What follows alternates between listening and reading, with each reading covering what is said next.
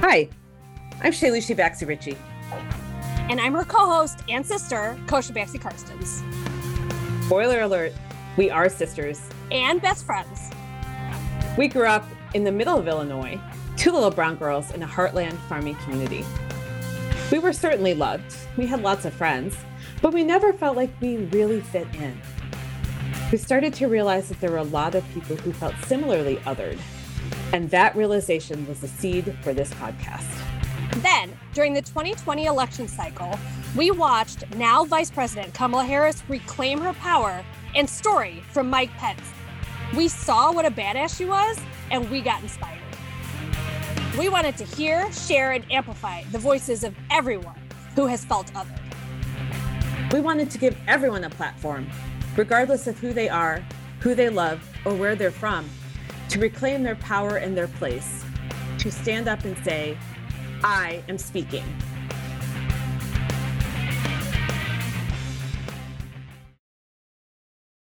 Welcome, listeners of I Am Speaking with Shaylushi and Kosha. We have an amazing guest today. His name is Casey Gustafson. A story that was so nuanced and layered that we, in the middle of the interview, decided that this was going to be our first two-part episode. So we asked him if he would come back and tell the second part of his story. Both episodes will be released this week. So episode 1, you're getting today. Episode part 2 of Casey is Speaking will be released later this week. And I promise you it is worth it.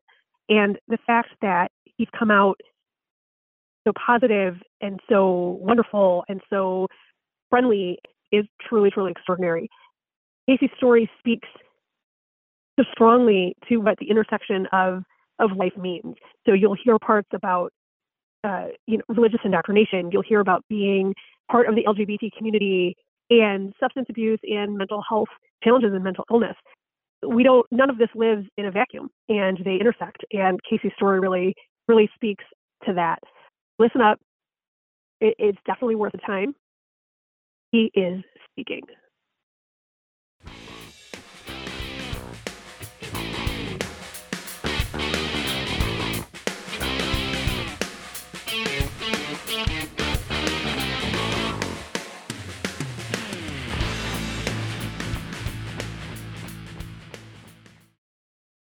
Hi, so I'm Casey.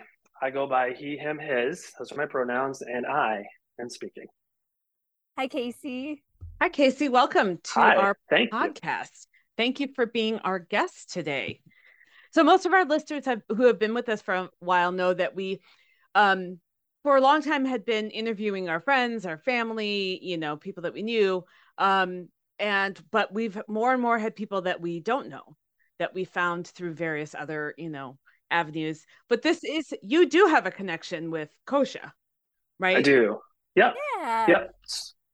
So yeah, I mean, I moved to Oak Park. My partner and I moved to Oak Park 2019. We did that because a project that I was working on in Oak Park, it was a building Albion Oak Park. And we do a lot of marketing stuff. We do a lot with the chamber. And I believe you came for like a coffee connection thing. Oh, I remember being on a couch. I remember meeting you, and I think it was at Albion. I think it was one of our things that I met you, Kosha.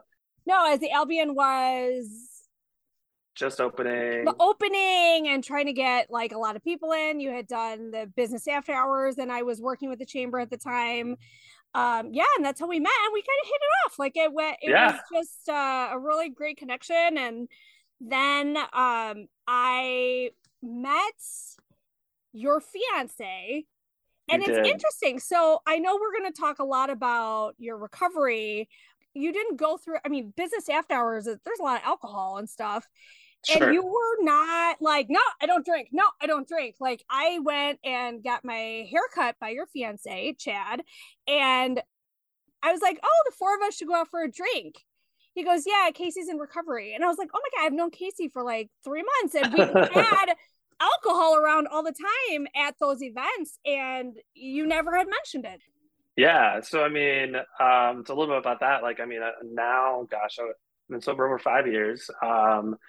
As alcohol was as I realized in recovery, like alcohol was definitely a problem. I definitely used it alcoholically, but it wasn't my first love. Like I got to the rooms because of meth. Like that was my drug of choice. So like alcohol, like I for months after being in recovery and like not drinking, I like months. I'm like, I think I can drink. I think I can drink. And you would think of like thinking that almost every day. You would think, oh, maybe I do have a problem with alcohol. But I think I need to like be able to drink, and I did. Like I never got very many repercussions from drinking. I was an affable drunk.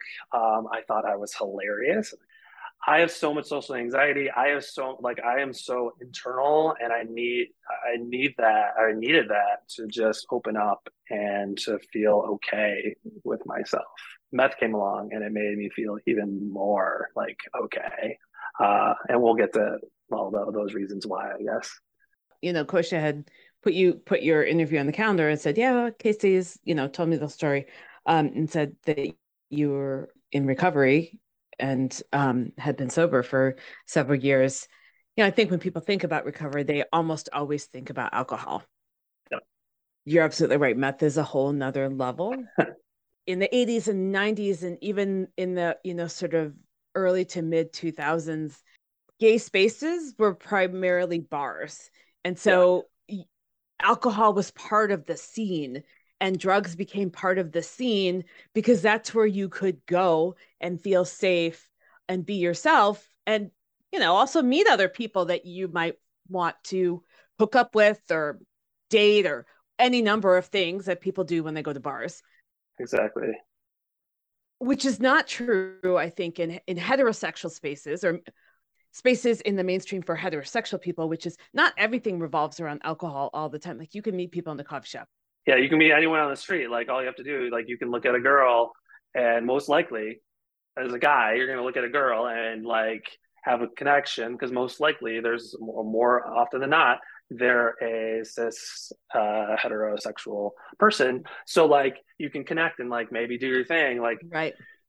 Gay spaces, like you see a hot guy, you have to like figure it out, and there's ways to figure it out. But it's not as easy as just like, hey, what's up? Right. Yeah, absolutely. You're doing more math. So much like, this hypervigilance is a part of my story because of this need to make sure that I did not look or act gay. So yeah. That's a really great segue into going backwards, right? Hypervigilance is a big part of your story because you were so keenly aware that looking, acting, giving off any hint of being gay was something you did not want to do. So this is where I get to go. Let's rewind all the way back to the beginning. Perfect. Where are you from the Midwest? Did you grow up around Chicago? I'm from the Midwest. I'm from Detroit area, so I'm the downriver area of Detroit. Very blue collar, mostly white. My dad was an auto worker, union. Very toxic masculinity all around, for the most part. And there was like a way to be a man: get your hands dirty and provide for the family. Yeah, play sports. In many parts of the country, it hasn't changed. In a lot of, in more metropolitan large cities, there's a lot more flexibility, although a lot being some. It's like when there's no flexibility and then there's some flexibility, it's a lot more. It's still like that in a lot of places. What about your family? So you just said you had a dad. I assume you had a mom. So that's how that goes. Yeah. So at one point, mom and dad. I have a brother 18 months older than I am, like the Irish twins kind of thing. Typical family, I would say. Though my parents got divorced when I was 8. Part of this, so my mom was evangelical Baptist, but like Easter and Christmas typically was like that kind of Christian. And then my dad's side was Catholic. He was an altar boy. He was like so averse to anything, but my grandmother would take us sometimes. So religion is definitely a part of my story, but like not specifically that it really came from my mom and dad. The schools weren't exactly great where I was at. So like I remember when I was really little, my mom was like a secretary or like the front desk person at a Montessori. So we were able to go to the Montessori. I was like pre-kindergarten for that, and my brother got to first grade and like had to be taken out because like literally homework till 9 o'clock every night. And she's like, this is not okay. But she didn't want to go to the public schools because public schools were not the greatest in Taylor. So there was this Light and Life Christian School, it was a Methodist school that we were enrolled in. So I kind of like got my indoctrination into evangelicalism through that. I remember, I think I was in second grade when I said like the Lord's Prayer and got saved, if you will.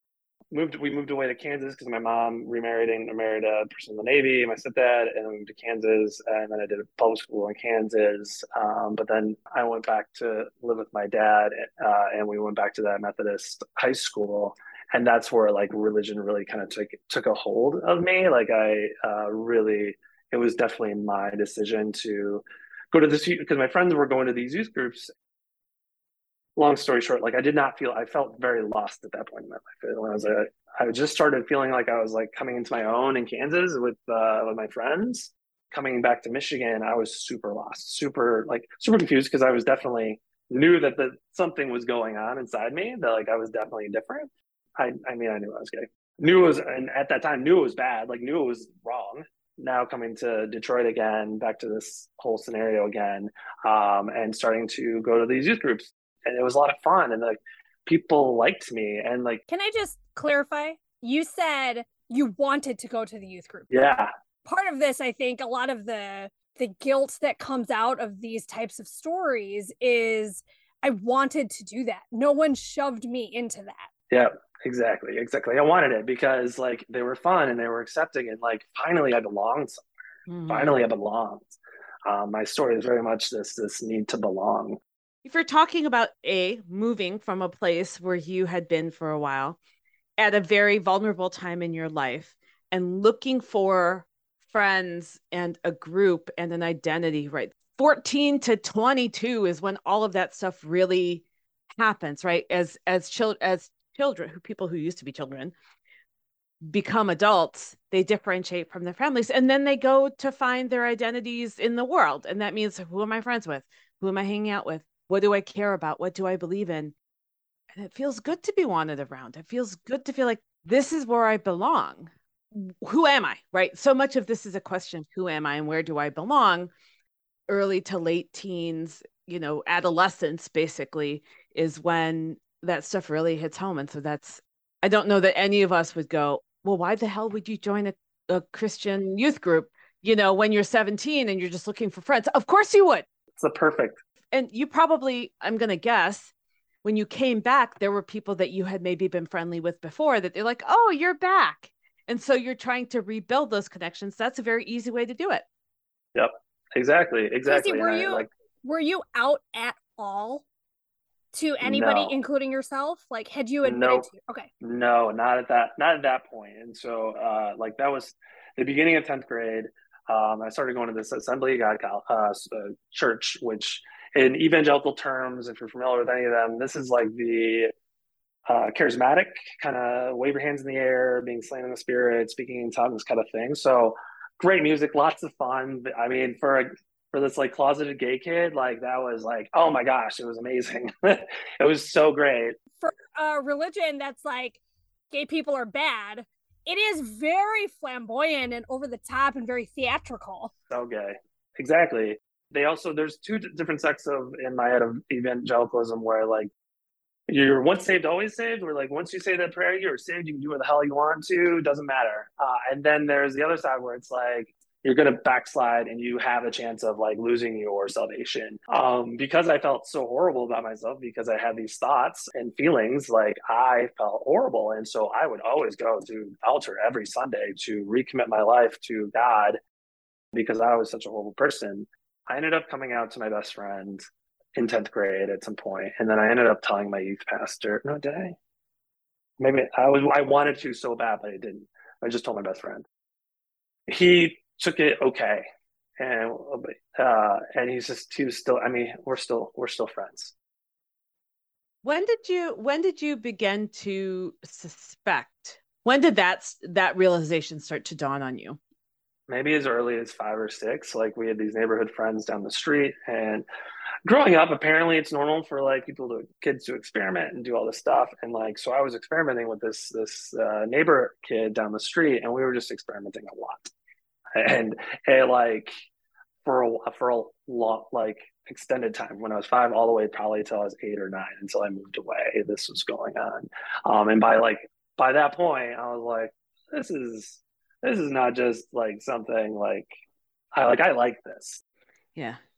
You're right. It is very natural for young children, 5, 6, even 7, to go, oh, I'm really curious about parts, right? And what does your body look like? How am I different?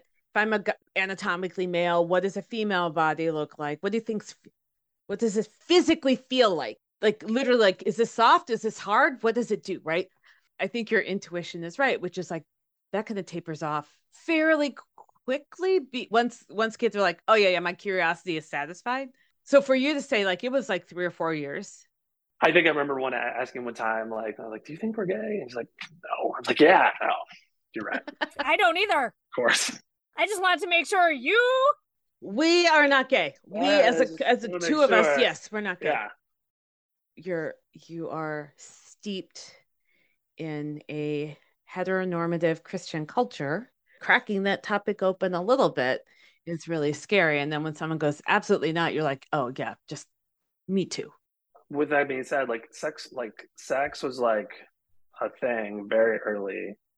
I have a lot of sex issues, but like, things were sexualized very early on, and I like the need for validation, and sexual validation like ended up becoming a huge thing. I think just because of how early that set in. To go way, way, way, way back, we always have these moments when we're little, like now that you like just know, like you remember, like, how did you remember that at 2 years old? So there's this moment, I was at my grandmother's, and there was something that I was doing that I needed her help with, and she's like, you should already know how to do that by now. And this is what happens. So, and it's like 2 years old, like, I'm this kid that like my grandmother just like told me like this thing that like I didn't know how to do, really, I should know how to do it. Well, I don't know what else I don't know how to do. So like throughout, like, that's the start of my this perfectionist thing of like always needing to fit in and feeling not fitting in, and like I'm definitely not. Either I am something intrinsically wrong with me because I don't know how to do everything, or I just definitely felt other as a kid. And on top of that, if I ask for help, I can't ask for help because I'm going to get chastised because I should already know how to do it. So it's always awkward to talk about. Like, I was actually trying to wipe my butt, and I was like, I needed my grandmother to wipe my butt because I was, I don't know, 2. And that's the thing. So yeah, for like months after that, I wouldn't wipe my butt, and my parents were like, what is wrong with this kid? I felt like I froze, like I couldn't do it, and I didn't know how to. I couldn't ask for help. God forbid I asked for help. So I finally learned. Like, it did a few months ago. I'm really proud of you. Yeah, your fiance was like, okay, we need to. Okay, what's going on? Get this fixed. Yeah, right. Yeah, it is. I mean, it is so interesting how we take something that probably no one meant in the way that we took it, but that's how we take it. And it becomes a sticking point for us, where things like, it's like a do not pass go unless you have cleared that hurdle. I absolutely get that. Your grandma probably didn't mean anything by it. Not at all. Not at all.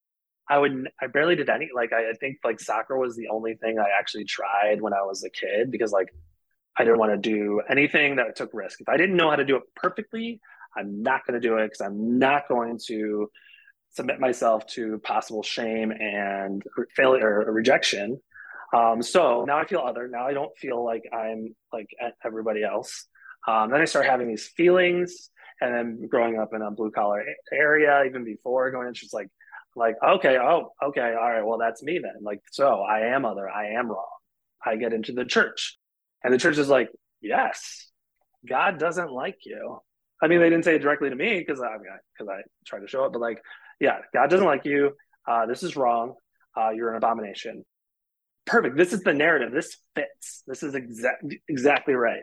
So maybe I just need to pray more. Maybe I just need to read the Bible more. Maybe I just need to do X. So it was all about doing, because I never felt enough. And so I had to do all this stuff. And so hypervigilance, I'm always looking outward for approval, for attention, because I needed to fit in. I needed people to like me. So this little kid needs this validation, and still have this little kid is still there, and I still need to talk to this little kid. We haven't gotten there yet, but like, it's still, this need for validation and attention is still run rampant at 40 because of that moment. But I've found narratives that have gotten to where I am. So like the church narrative came in. So junior year out of high school, I moved to Virginia. I went to a public school. It was kind of thriving. I felt very confident in my faith. I mean, all that was, when it comes to gay stuff, was really just like porn and masturbation, just that normal, well, not normal, yeah, just normal stuff. So, but still, feeling awful inside for doing these things, because I'm a horrible person. So my senior year, I started like SCO, Student Christian Organization. Love that. So I found this. I started got my job at this bagel place, and this guy was a youth leader at this other church. And so I started going to this other church.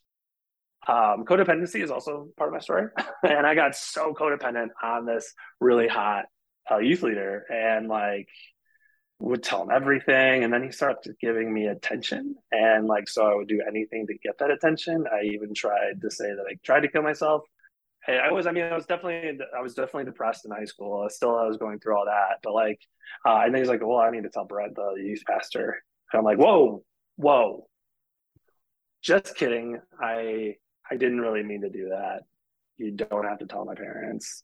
But he told them, my youth pastor, and like, I convinced the hell out of them that this didn't actually happen, because they're like, well, we have to. It's like law. We have to tell your parents. I'm like, you don't need to. Like, literally, I was just trying to get his attention, and they believed me. And like, I do remember being in high school and being on my bed and just putting a tie to my neck and just like, why? Because I was just so depressed. But like, I like look around my room. I'm like, this place is a mess. Like, I couldn't die right now. And then I connected with Brett Moore, the youth pastor, these people that I looked up to, and they gave me a sense of purpose, and I wanted their attention and validation so bad. And I finally came out to my youth pastor at this mission trip to Mexico in '99, when I was just in between my junior and senior year. And, he's like, you know what? I love you. I don't know exactly what to do, but I love you. God loves you, and we'll deal with this shit together. I appreciate that. I appreciate those words. I really wish he just would have said, fuck you, you're horrible. Because that would have probably gotten me out of the church a little bit faster. Mm-hmm. But it didn't. He loved me. Still loves me. Still talk to him. He's apologized for a lot of the things that he did. He didn't do it just the way, well, that's further down the line on this, but so I'm really curious. You mentioned something that we spoke with someone else who grew up in a very fundamentalist Christian family. But one thing that you had just said, almost like a throwaway, yeah, I was depressed.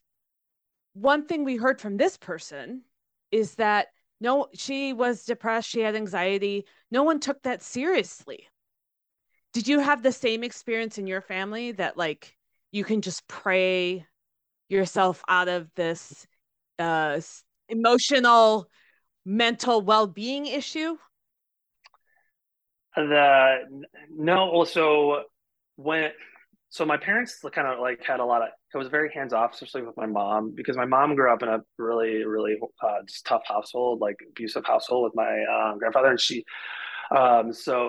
she mentioned how her room was her sanctuary and like her safe space. So like when the door was closed in my room or in my brother's room, like don't go. We would go and hang out with her a lot. And and just on our bed and talk. But like when the door was closed, like that was your space. So I don't even know if I told her too much about my depression. I was seeing a school counselor a lot. I would go to my counselor a lot, and maybe it was kind of manipulative because I knew how to like work the like, hey, I'm having a rough time and I get this papers due. Can you give me an extension? And she would totally. But I mean, I was like, I was really pressed. Like, and of course I was like, I was trying to be this person, this better person of like, and I couldn't be this thing that I needed to be. So of course I was depressed and anxious. And all of this is feeding your narrative about not being enough, not doing enough, not praying enough. It's just like that narrative is just constantly getting quote reaffirmed for you. Correct. Yep. And then at the end of my senior year, the youth leader that I was codependent on came back from a conference, and he saw this place called Exodus. And by the way, I came out to him too. He gave me these pamphlets it was like this ex-gay organization that had all these ministries for conversion therapy. This was it. Like, oh my gosh, not only am I gay, there's now a place where it can fix it. And there's like actual stuff I can do. So, but I was always so scared. I was like, oh, I don't know. So I went off to college to Missouri for a year. During that time, there was this like CD called The Map, and it was this like thing about talking about your sexuality and how to talked about the whole thing about conversion therapy is like you have an overbearing mother and it's like a non-dominant father.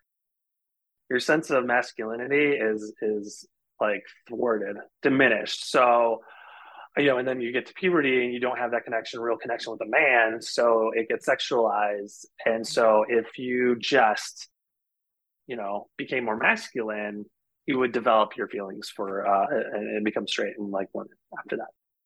So let me get this straight. The underlying, I'm going to put this in quotes, theory about at least this brand of conversion therapy, who knows how many different there are, right?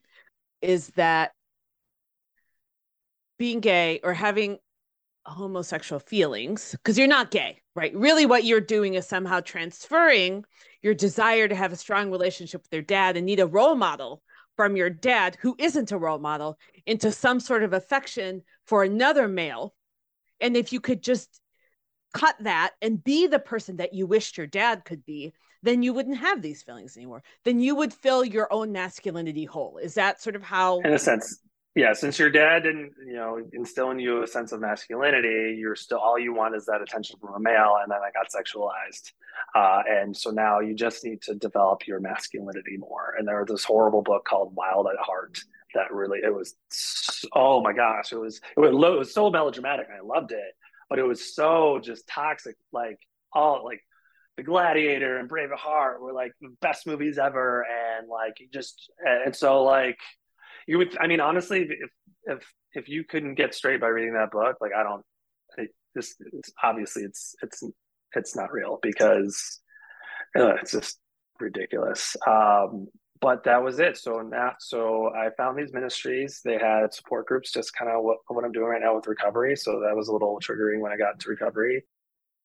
Oddly enough, one of the pastors was actually pretty like for so long I was disassociating myself between like the good, I went by CJ. So the good CJ and the bad CJ, where I was like this good Christian guy. And then at night I would, go look at porn for hours and hours and jerk off. And then like I couldn't remember anything that I looked at because I was so disassociated. So he like helped me kind of be my own one person again, which was very helpful. But at the same time, still like, okay, well, you're this one person, but you're still bad because you still the person that you feelings. are not good. Is not whole. And then of course they didn't say it like that. You are a good person. You are loved by God. You're just broken and you need sexual wholeness.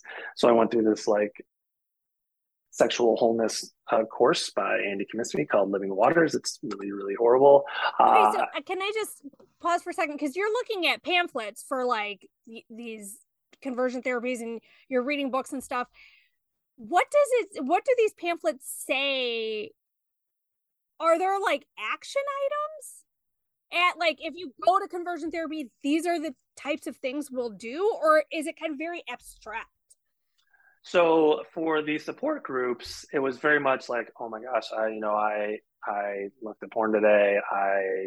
Accidentally, I had sex with a guy, and it was like, okay, great. Well, like, accidentally had sex with a guy. Yeah, you know, I fell into it. Anyway, I slipped. I fell into a hole 10 times.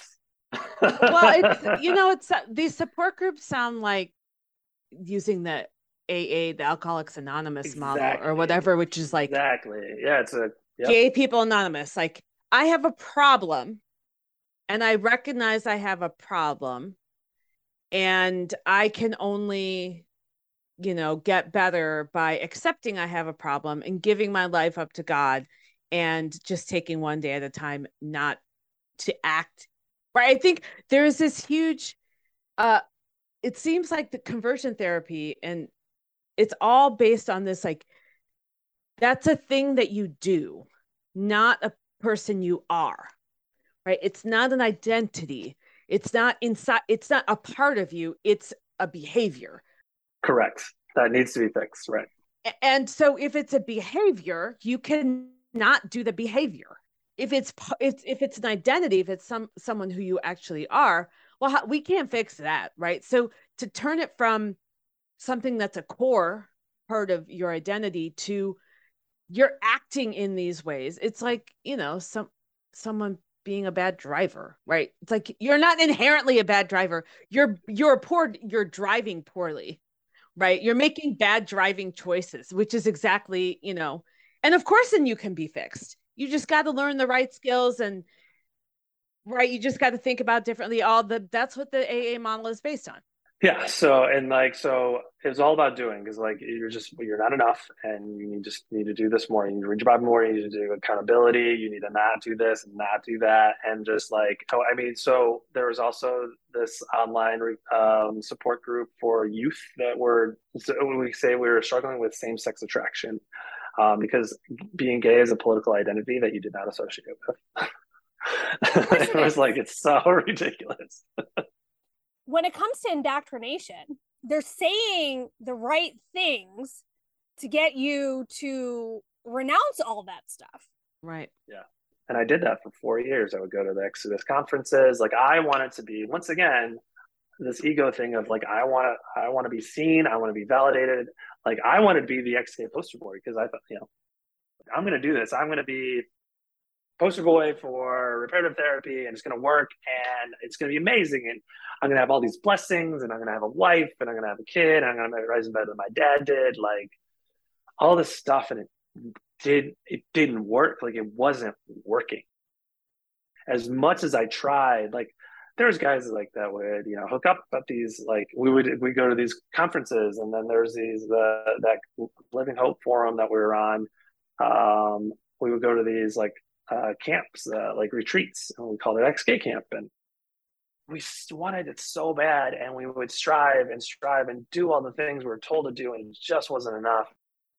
Like, some people just said fuck it, like, and they left. And of course we didn't talk to those people, and we could not talk to those people, like, and that was one of the things, was we could not give our contact information out to any of these people that we met at the retreat, because Ricky, and who was still around and he's still doing this, it did, like, you needed to be like guarded, because you can't, because on your own you're going to hook up, and you're going to be, you're going to be bad and horrible. And so then we exchanged Facebook friend. Oh my gosh, it was this huge ordeal, and it was so dramatic, and like, you're supposed to be like cut off from the group, but he was like, no, this is my fault. So he banned himself for like 3 months from the online forum because of this.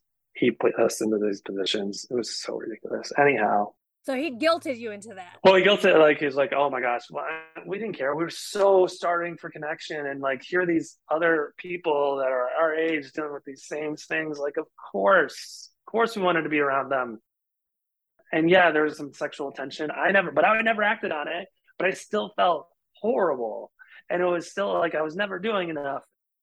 And in college, I was diagnosed with anxiety, depression. And I was talking about how, at this point I'd come out in college in my Baptist college, and I was in Texas now, because I wanted to be a youth pastor, because I loved how my youth pastor really cared about me, and I wanted to care about these kids that were going through shit because I went through shit. And when I was there in college in Texas, I was a youth leader for a little bit at this church, and I wanted to be open and honest with them about my same-sex attractions. And so I did. And they're like, I don't think you should be around kids while you're dealing with this, because, you shouldn't be around kids. And I was like, oh, of course you would say that, because at the time, that's what people thought. I'm not going to have sex with your children, but I get why. And I was like, okay. So slowly and surely, my dreams of wanting to help people, just got pushed down. And the next one was well, maybe generally I can help people. Maybe I can be in ministry. And then but I couldn't get my shit together enough to get over this. By junior year of college, I could barely finish a paper or anything. I was so depressed, and I was so anxious. Usually that drive, that that last minute drive to get the paper done, would just it crushed me. And finally, I couldn't even. I have done 16-page essays in 12 hours. Yeah, and I was doing and then would get A's on them, and I didn't even proofread them. And so but then I couldn't do it anymore, and I started working at Abercrombie, which everyone was like, "Oh my gosh, you are definitely going against the Lord." Oh, well, okay, because the advertising there was very sexualized at the time. Oh yeah, I was like, it's not known for being a particularly gay store, but all this advertising was very sexual. Okay, fine. I'm just trying to put that. Well, because there's all kinds of levels. We're talking about sexuality generally. Then we're talking about homosexual behavior, and then we're talking about homosexual identity, right? And then on top of all of that, or underlying all of that, however you want to think about it, is this need that every person has. It's not right, every person has to belong, to feel valuable, to feel like they're contributing, to know where their place is, and to so desperately want that. Yeah. And if they don't have when stuff isn't real, pithy, then people find it wherever they can. Yeah. And on top of that, I'm a 21-year-old male. I want to have sex. It's right. So, and I'm dying inside. And so eventually I get the job at Abercrombie in the summer in Virginia, and I'm backsliding, if you will, of just kind of resolving this is not working. And I hook, line, and sinker into the Abercrombie image. I wanted to be the Abercrombie. That was who I was attracted to. That's who I wanted to be and act like, even though I definitely I was still kind of chubby in college. But anyway, I worked in the back for a little bit, and then I was able to go out. Then you were a model. Quote. Then I was a model. Yeah, and then I was a manager. So I quit. But then I started going out to the bars, to the gay bars. In college, I would sneak off instead of going. The recovery thing was up in Dallas, and I was 2 hours south. So I would drive to Dallas every Thursday to go to this recovery meeting. Well, I skipped it because I met this guy on hotornot.com. So recovery, when you say recovery meeting, are you talking about conversion therapy? Sorry, thanks for the conversion therapy recovery, the support. Recovering from having same-sex. The support group. Sorry, I'm going back to the lingo. So Hot or Not, you can call it gay A instead of AA. Yeah, you can call it gay A. Gay A. I went to gay A. Yeah. But Hot or Not was the pre-Grindr type. Yeah, so there's gay sites. There was the AOL chat rooms, there's gay.com, which I was on too, but then there's also Hot or Not was kind of just coming up with MySpace, I believe, maybe. And it was an upvote downvote thing, wasn't it? Where it's someone put their picture and be like, am I hot or not? And then people would vote on whether you were hot or not. So horrible. And then I imagine there was some commenting section too there. Yeah, you can connect and then you get to pay for it. But and so I got this. So I hung out with this guy who went to so in Dallas, there's the Gayborhood on Cedar Springs, and just there's this row of gay bars, and it was I think this was like my first experience going out to the gay bars, and it was amazing. It was amazing. How so? How was it amazing? Because for one, I was like with this hot guy in my head. And I was already kind of drunk at this point because we had dinner before. I went to one bar and like hung out there's a karaoke thing, and then like, but I'm around these gay people that were like, that didn't care, that like were gay, and I was so. And then we went to like the Roundup, which is like the gay country bar, and I saw people two dancing together, and it was like what? And then we went to JR's, which is like this big bar, huge bar, and now it's just this like chill bar with drink beer, all that stuff, and that was great. And then we went upstairs. There was this like dance club upstairs, and I took my shirt off and I made out with a guy on the dance floor. What? I'm like, no, this is not supposed to be happening. And then I ended up going home with this guy, and I don't think anything really happened because I don't think he was like super interested in me, probably because I was a fucking mess. But like, I remember his roommate. Like, I remember that his roommate. It was just like, I don't know, 2 or 3 in the morning. He's like, "Do you want any Coke?" And I was like, "No, thank you. I'm a Christian." That is an wow. awesome answer. I'm sorry. Coming home with the gay guy, no problem. Coke, no. Dancing, no, making out with people, taking your shirt off, drinking. That was one thing, but hardcore drugs. Yeah. I went to Dare. How dare you, sir? No, just say no. And I said no. You did. I'm a Christian. And you gave the reason.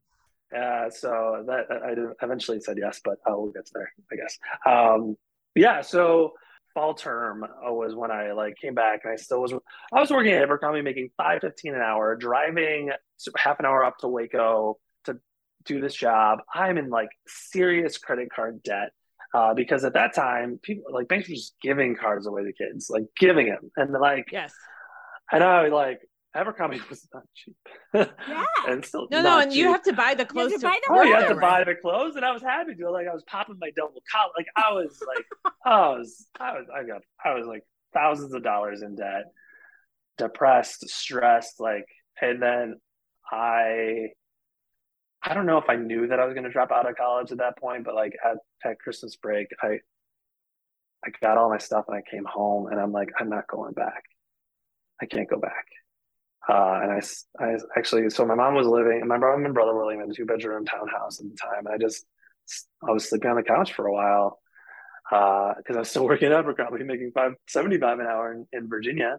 And I would then go on gay.com, and I was still, okay, so this was a slow thing. So my youth pastor had moved up to Richmond as well with his family. I was starting to come out with these more like liberal viewpoints. There was this book called New Kind of Christian. It was this postmodern ideas of Christianity. And like, he started like delving deep into this thing. And he got fired from his job because he was a little too ecumenical. Like his views were becoming a little too liberal and a little too progressive. Too progressive. So he decided, a bunch of them decided to start this church. And I kind of was a part of that. But then at this point, like I was back and forth. I was like starting to dip my toes in. And for like a year, I was like, I was back and forth. And then I finally became a manager at Abercrombie. I was making $20,000 a year at that point. Still nothing. But it feels like a lot more compared. Oh, yeah. You're like, wow, look at that. Yeah, I was at MIT making $21,000, and then, at that point, I went to my last Exodus conference right after I got that job, and I left there knowing that I'm never coming back to this thing. Like I'm done. So can I ask maybe a delicate question, and you don't have to answer it, but the conversion therapy model that people hear about is a lot of times like kids taken in the middle of the night, against their will, which we know that you weren't, that you willingly went, but that there was, shock therapy or like violence and infliction of pain. Can you talk on that a little bit? A little bit. So one of my sponsors in the program, in the recovery program, he also went through reparative therapy, probably a little like he's much, so reparative therapy and conversion therapy. Reparative therapy and conversion therapy, the same thing. Reparative sounds nicer. And he had shock therapy done to him. And he didn't talk too much about it, just the fact that it happened. So there was that. By that point, in like the late 90s, early 2000s, it was definitely more like tame and more like marketed a little bit better. Not and like, yeah. So it was definitely more support-based model as opposed to that type of crazy thing. This is still going on, by the way. This is still going on in America. It is not against the law fully here yet, just with children, just with kids. So it is still happening. And so Exodus that I was a part of in 2013 or maybe even 10 or something, the president came out and said at the beginning of the Exodus conference, he's like, we have to shut this down because it's not working. And I'm so sorry for everyone that has had to go through this stuff. And so they shut it down. They shut Exodus down. But obviously there are people there that were not happy about that. And so they got, I think it's Hope something. Doesn't matter. It's horrible. It's still out there, and people are still getting indoctrinated and groomed into that shit.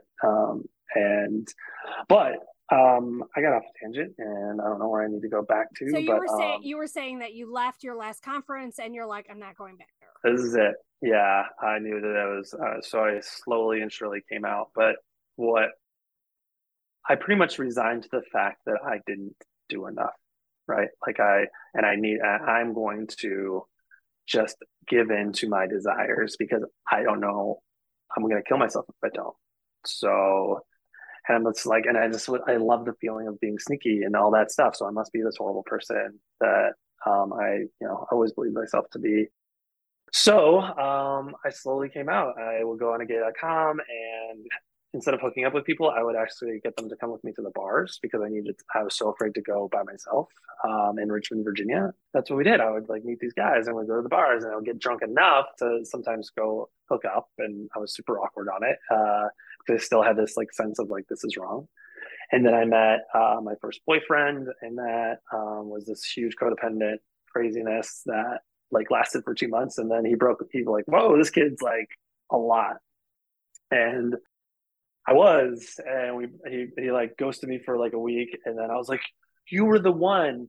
2 months in, you were it. Like, this is the first time like I believed that I could love a man, that I really cared about him, and then like of course I like would want this. Like, I was telling myself for so long that like this couldn't happen, and now I'm like, this is happening. And then he's like, actually not. And I was like, no. And I was horrible. Like I went online and like created this different profile and catfished him with this other guy so I can kind of see what he's saying about me. Like, I was mean. Well, you have helped me understand one reason why someone might catfish someone, because I was like, why would you do that? Like, yeah, if you're trying to get that person connect with you, why would you pretend to be someone else? But I never thought about this. But my MO, as Kosha knows, is to be like, just to power. Like, I'm literally just going to power straight through it. I'm not taking any side routes.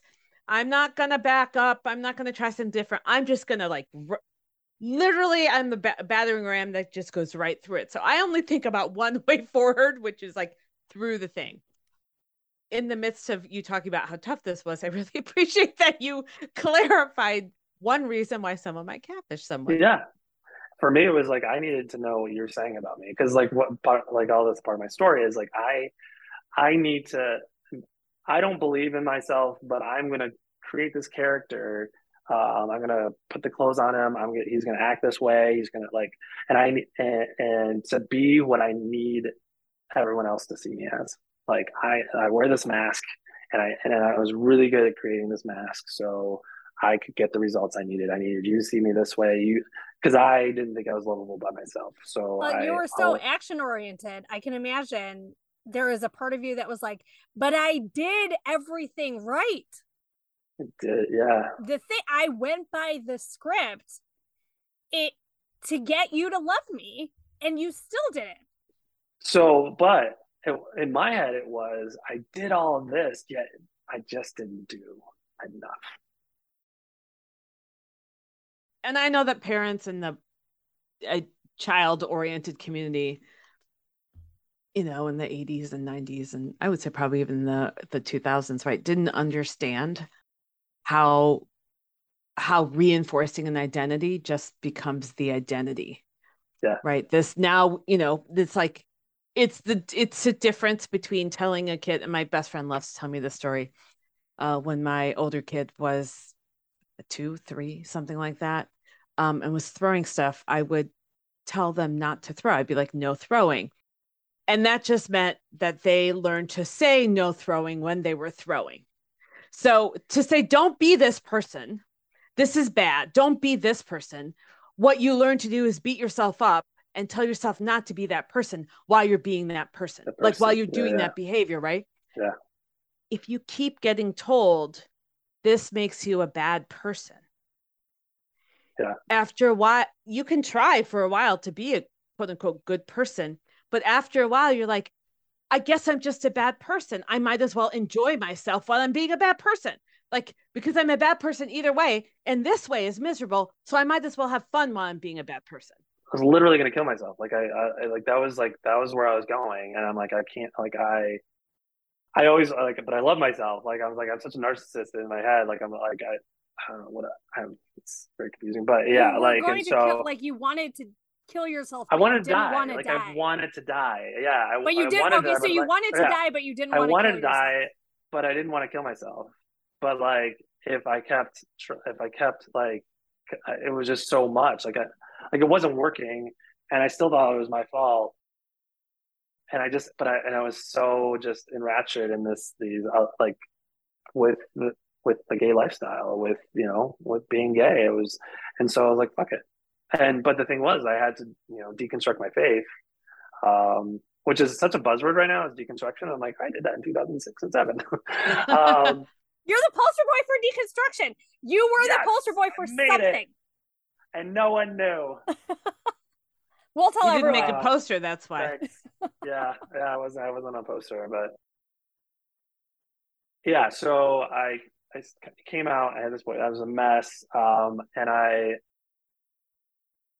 started to drink heavily because that's what we did. Like that's how we connected, and not realizing that to have sex with anyone, I needed to drink heavily because I didn't feel okay in my own skin. Because obviously, even though I would put my faith away, I still had this idea that this sex is wrong. That sex is it's just not okay. And it's a different way of dissociating, right? It's just a different way of splitting yourself into two pieces and saying, well, it's not.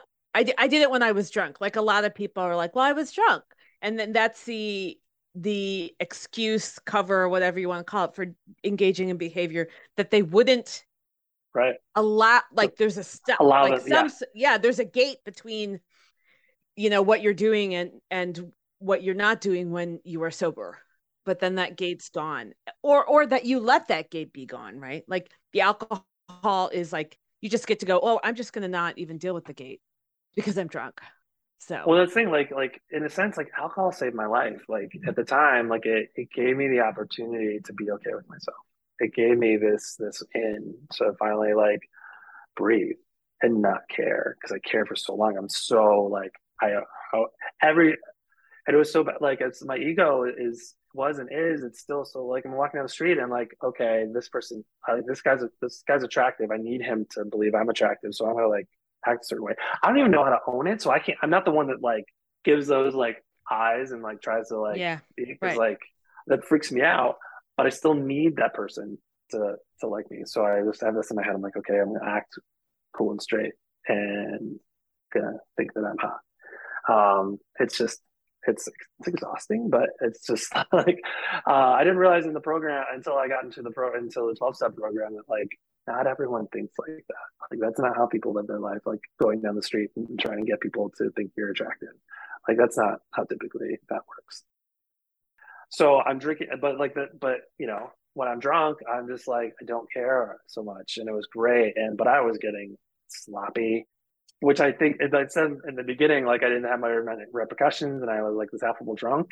I forget, there are times, I remember driving, because Richmond, you couldn't just walk everywhere. It wasn't a big downtown, so you would drive to these bars. So many times I would drive home and not remember the drive home. I would just be parked and oh, well, that's great. So many times, like I could have killed someone. Like I definitely have luck on that regard. But then there were these guys that used to live in Richmond that would come down from DC to these like cool parties that Richmond would have every once in a while, and I was at one of them, and they saw me and they're like, oh boy, here's this cute little kid, like gotta help him out, like get him to the like a totally like and this guy Paul really like took a shine to me, and I would see him every once in a while when he come to Richmond, and finally I quit my job at Abercrombie, and this was the time, and I got a job at Genworth Financial as my first big boy job. And so he's like, hey, come to DC. I was like, it's gonna be great. Like, we'll show you around, we'll take you to dinner and do all this stuff. Like, because it was like this like mentorship kind of thing where like, well, we know you can't afford shit, so just come up here. We'll take care of you. Have a good time. And I did. I had a great time. I got drunk, really drunk that first night. And then the next day I was struggling throughout. We had brunch, struggling. It was such a struggle. And by like mid-afternoon, like everyone's doing just fine. And I'm like struggle bus. So someone was like, hey, give this kid a pen cap. And I'm like, what's that? And like, they're like, okay. So this baggy white stuff comes out. And he's like, put it in your nose. And so I did it, and it burned like crazy. Couldn't find out that was meth. So I did meth for the first time. Okay, so I had no idea that you could snort meth. Yes. Yep. There's so many different ways. You can snort it. You skipped over Coke altogether. You went straight to meth. Yeah, that was going to be my question. Oh, yeah. No. Coke. Like, you just went straight to meth. I heard a bag of white stuff, and I thought Coke. Yeah. Yeah, that's what everyone thinks. Like, oh, and I thought that was Coke. Nope, meth. It burns real bad. But like when I was like in my messy phase in that summer, someone gave me ecstasy and someone gave me Coke for the first time, and I was just like, "Fuck you" to my old ex, because like he said he did drugs, and I'm going to show him, so I'm going to do drugs. So like I did that one time, and it was like and I didn't really feel the ecstasy because I had so much Coke. Anyhow, plus I was really drunk. So when you did meth for the first time, you didn't know you were about to do meth for the first time? I just knew it was like a white powder, and I was like, assumed it was Coke. And wow. They're like, oh yeah, that's crystal. That's Tina. They call it Tina. So yeah, it's Tina. It's cool, and it woke me right up, and wow. It was fine. So, and we kept on going for the rest of the night. Like I was hanging out, having a good time. This other guy came in and he's like, "Here, there's ketamine." I'm like, "Okay." So I did a line of ketamine, and great. And then I was driving. I had to drive home to Richmond the next morning. I don't think I slept at all because I had to get to Genworth at 11:30 to accept my job offer. Wow. And it was just the week before Thanksgiving. So I go in there to the hiring manager. She's like, "Here's your offer." I'm like, "Yes, great." She's like, "What are you doing for holidays?" I was like, "Nothing at all." She's like, "Great, because you got to do a drug test within 48 hours." Oh boy. Oh, wow. So that was great. I freaked the fuck out. Right. And as one does when they've been doing after doing drugs for the first time the night before for 48 hours. Right. I drank cranberry juice to drink. I did like the beat it out seal. And so I got there at 7:30 on the Wednesday, like as further as you could go. Yes. And I may have said, I was like, I took Adderall. I was like, I think I just took a bunch of Adderall. I don't know if that will show up or not. Like, whatever. One thing that they don't do for jobs is tell you if you passed your drug test, because they assume you passed your drug test. And I didn't start work for 2 weeks. So for 2 weeks, I'm waiting to find out if I passed. So I like went to my first day of work, like sweating. Because I'm like, wait, well, maybe I just wasn't told. No, I got nothing. It was fine. Oh, apparently, wow. Nothing showed up. Nothing showed up. Either that or like it probably is fast metabolizing them within 48 hours. It's usually 40 hours. And they didn't do that much. And they don't test for K in case of a tranquilizer. In fact, they were probably testing like, did you do marijuana? Like I imagine or Coke, right? Or Coke. Shit's expensive. I like how we've gotten to the point where it's like, thank God that bag of white stuff was meth and not Coke. Yeah, exactly. Because otherwise Casey wouldn't have gotten the job. Right. That is not how anyone on this podcast feels. Okay. No. So And that was like the start of like my office job. And then so I would slowly go to DC like once a month, and then it was every 2 weeks. And the program I talk about it like what became occasional use became daily use. It took a while to get there, but like the second or third time I was up there, people are already smoking it. So I was introduced to smoking it, and that's a completely different high. It's very social. Like everyone's passing around this like glass pipe. And it was just like, and then I was up for hours. I didn't really I wasn't very sexual at that point. Like I didn't feel very confident in that, like on drugs and having sex. So, but I would talk everyone's ear off, typically about religion. It's really ironic. But I would just talk forever, and we would dance because we would go out and dance and do all this stuff. And then I met a guy that was using heavily, and we were dating. And then right as we were dating, his ex got arrested for meth, and it was weird. And so like I started seeing the repercussions coming on to these other people around me. And then I broke up with that guy, and then I started dating his ex because he was a DJ. And even though he got arrested, it didn't matter. And then that was a horrible breakup. It was very like this codependent craziness. But by the time, and I was going to DC, that was a 2-hour drive from Richmond. So every 2 weeks I was doing that. And finally, I eventually lost my job at Genworth because it was 2008 and the economy dropped. 2009 was quite a crazy year. So in my meth use, I started having sex on it, and I started being very like not being safe and just like doing my thing. So 2009 happened. So my birthday was on the 7th. I turned 27, and the next day I got laid off. I was the only person on my team for 6 months to get laid off. Like it was me, and then 6 months later, everybody else on the team got laid off because I kept up showing late on Mondays because I could be driving back down from Richmond, and like I got told 5 times from my boss. 5 times he said, "This is the last time I'm going to tell you, or else I'm going to have to let go." But I was so good at like knowing when, like, okay, this is going to happen. I needed to come to him first, and I did, and promised I was going to be better. And anyway, so got laid off. Was great. Oh, perfect. I want to move to DC anyway. I'm going to go nonprofit. I'm going to help people and yada, yada, yada. And then I go to DC, have this blowout weekend. And then, so I got an injury that landed me on the couch for like a week. And then I started seeing this like line come up my leg, this weird red line, and I'm like, I'm gonna go to the emergency room. And I was in DC, so I went to GW Hospital 2 days before inauguration for Obama, and I get tested positive for HIV. Oh wow! Yeah. So and what's the time frame are we talking about here? So you started partying when, and this showed up when? So yeah, that was so 2000. The November 2006 was when I first touched the stuff. By 2007, the end of 2007 is when I first dated that first guy. The beginning of 2008 was when I dated that other guy, and then we broke up in May of 2008. And then I started going up to DC, got a job working the door at this dance club.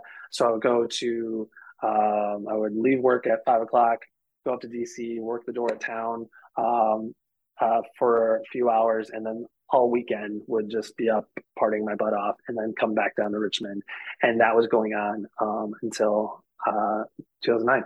So for about a year and a half, you were doing this like hard partying, where you did mention like you were starting to have sex when you were high, and the safety started going down. Was not a concern. Right. Yeah. Was not a concern. Right. Yeah.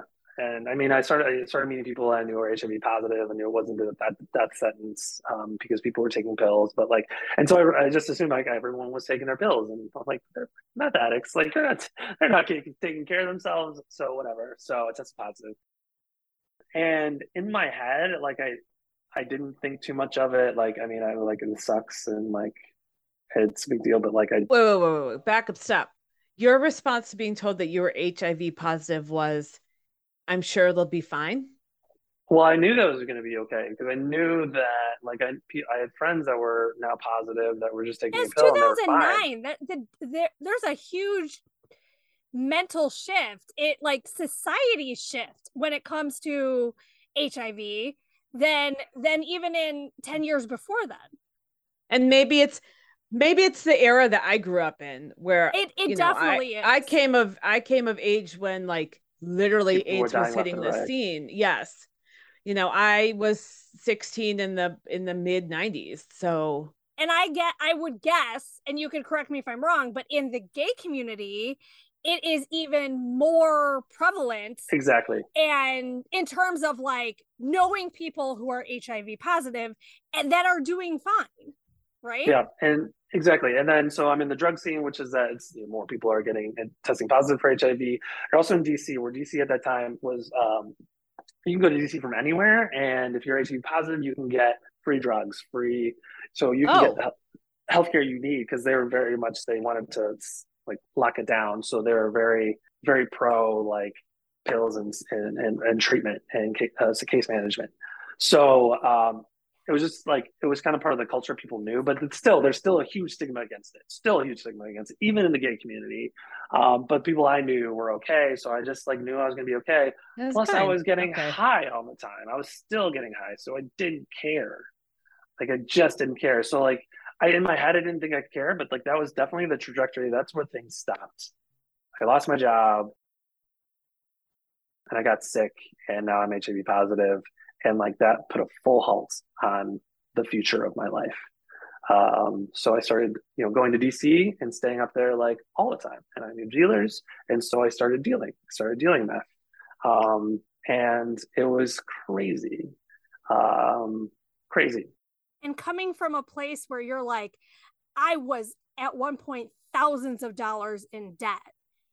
And now, oh my gosh, this money is just being thrown at me as a dealer. Oh, no. I can imagine.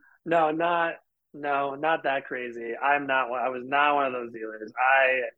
I would buy G-Star and all these clothing, but I couldn't pay my rent. It was crazy because I was doing these crazy, stupid things, like go to San Francisco with a lot of cash and buy a lot of things and then send those things back.